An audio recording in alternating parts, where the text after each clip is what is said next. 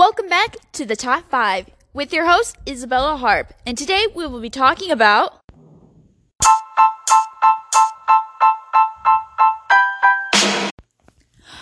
five things to learn while you are in quarantine. So, number one on my list is learning how to grow microgreens. So, my aunt, who is a farmer, has been growing microgreens now because it's a really big trend because everybody's staying at home and not getting enough nutrients from going outside or going on walks. Microgreens is a great supplement. www.drwells.com says, what are microgreens? Microgreens, according to the U.S. Department of Agriculture, microgreens is a marketing term referring to a tiny, edible green grown with the seed of a vegetable or herb. They're smaller than baby greens and bigger than sprouts. So, when I was growing microgreens, I had to find out what to buy. Of course, I had my aunt, so my aunt led me to this awesome website.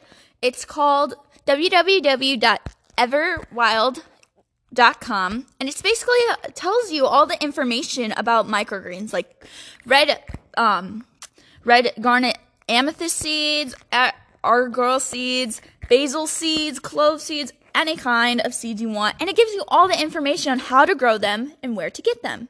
I also got a lot of the stuff from this, but you can also get it from Walmart or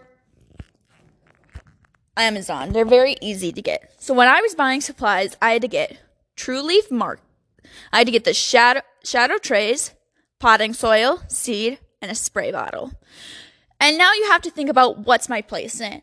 I placed mine by a huge window. I had these racks already set up, and I just placed my microgreen tins on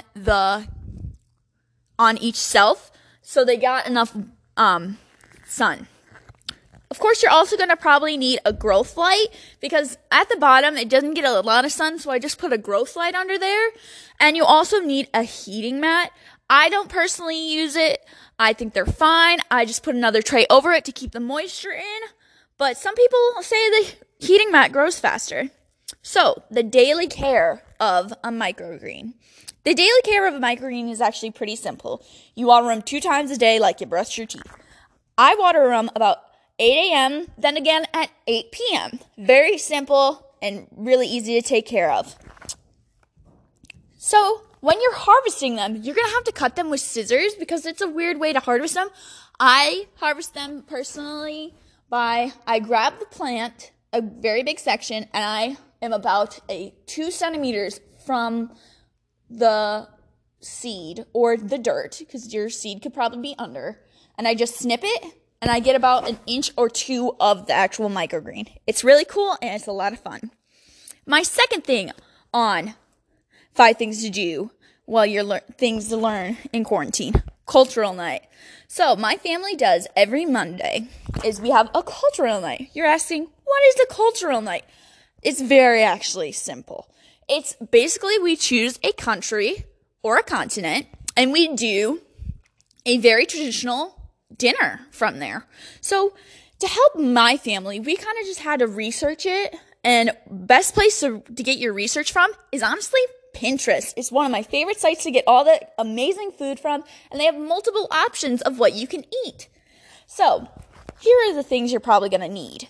You're going to have to get your family involved. My sister, and my mom have already made 2 of our best nights, which was we had an Asian night, which was basically crab rangoons, egg rolls, fried rice, and noodles, which were amazing. And then we had an Italian night where we made homemade noodles with this recipe we got off of Pinterest. It was really fun and I loved it.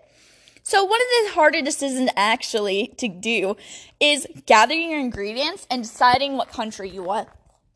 It's very hard for us to do a Vietnamese night because we don't have a Vietnamese store next to us. We can't get plantains from wherever. It's very hard. So I say, honestly, you do your research and you see what you have around you. It's a very fun way to get your family involved and having fun about every Monday night. You can honestly do it every night, every 2 nights. It's a lot of fun. We just do it once a week, every day on Monday. It's a lot of fun and I thoroughly enjoy it. So next on our list is sewing. I know some of you boys out there are not going to enjoy it, but I love sewing and my brother does too. So you're honestly going to have to see what fabric you have lying around. You can either buy or reuse fabric. Sewing is a great art to do because you can reuse old t-shirts, old blankets, old anything. It's really good. So for beginners learning how to sew, my best advice is to go look at YouTube or Pinterest. They have tons of videos on there, and I had a lot of fun looking them up and just learning how to sew again. It was a lot of fun, and it was just awesome all around. My next one, for number 4, we have baking. Baking. I love baking. Baking is so much fun. So one of the things I've baked personally, and I've been baking almost every day, is bread. Oh my gosh, there are so many recipes out there for bread you would not believe. I use, honestly, Pinterest, like I said. Pinterest is your friend at this time because it will tell you a lot of things about things you didn't know about. So my personal favorite, I've made baguettes with my sister and braided them. Learned how to braid with bread. It was a lot of fun and I had so much, I know I say fun a lot. It's so much fun. So what we have that makes it really easy is a bread machine. And honestly, all you really need for a bread machine is yeast and flour and various other ingredients per recipe. Like if you were doing a beer bread, you're honestly gonna need beer. If you're doing a gluten-free bread, you're not gonna need flour. You're probably gonna get something else that's very gluten-free. Honestly, when I was making this, I found that in my bread machine, my bread was actually dense. But it was really good for having soup because the soup would because it was so dense, it would soak it up kind of like a sponge. And it would just gather all those soup broth flavors. And it was so yummy. You can also get a pan and look up Pinterest ideas for stuff in the oven. My second part of baking is I made these amazing meringue cookies. They were super simple and amazing. So all you really need for them is sugar, egg whites, crushed Oreos, an electric mixer, and an oven, of course. Honestly, when I was making this, I thought it was super simple. I saw it on a cooking show. I don't remember the girl's name, but I also saw it on Pinterest. It was really fun to make. So what are you thinking? Well, I have these egg whites. I use personally the egg yolk part of it to make my noodles that I had for my Italian cultural night. So that was fun. And lastly, on our top 5 list, we have building a structure. Honestly, building is not very hard to do. I've built a couple things over our quarantine break. And for example, one of them was a chicken coop. My mom and me had built it from scratch, and we tried to use everything that we had around at the farm. So some of the stuff we used was pallets, plywood, metal, screws, a window, milk crates, sticks, and ladders.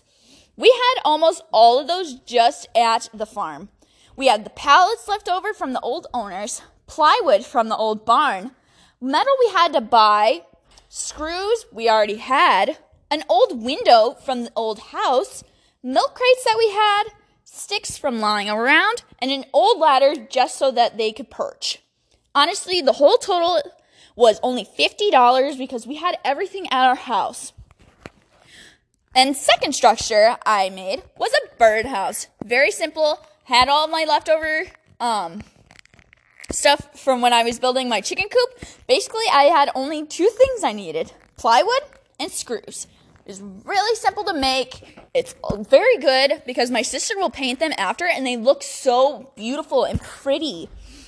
My third structure would have to be, we are doing these wood hangers. I don't know how to explain it.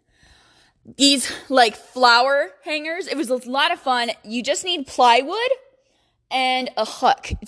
And screws. It's really simple to make. And it's a lot of fun. Well, I'll see you next time on The Top 5.